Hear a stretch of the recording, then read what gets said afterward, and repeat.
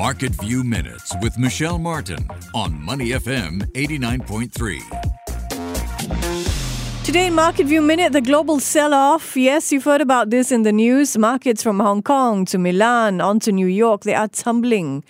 Investors are worried that a potential default this week by China's property giant Evergrande could trigger a contagion effect, just as the failure of Lehman Brothers in the US over a decade ago prompted a financial crisis.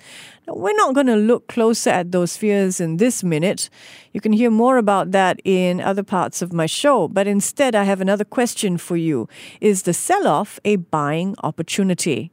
Now, some analysts think so. Fundstrat's global advisor Tom Lee told CNBC that when he sees broad-based selling like this, he thinks about topping up his portfolio.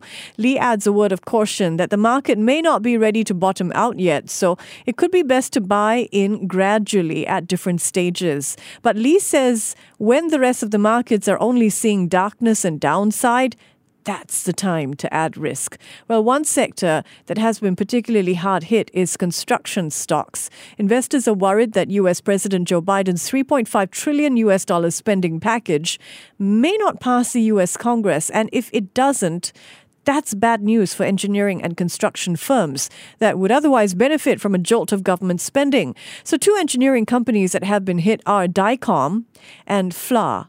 They're both down about 10%. Investors have sold off alternative energy stocks like Enphase Energy and Bloom Energy as well. So here's the thing. If you think that concerns about the passage of Biden's spending bill are overblown, if you think that Biden will be able to persuade members of his party to come together to pass the bill without trimming it down too much, then it could be time to take a fresh look at these companies that investors have been selling. Companies which include Dycom, FLA, Enphase, and Bloom Energy.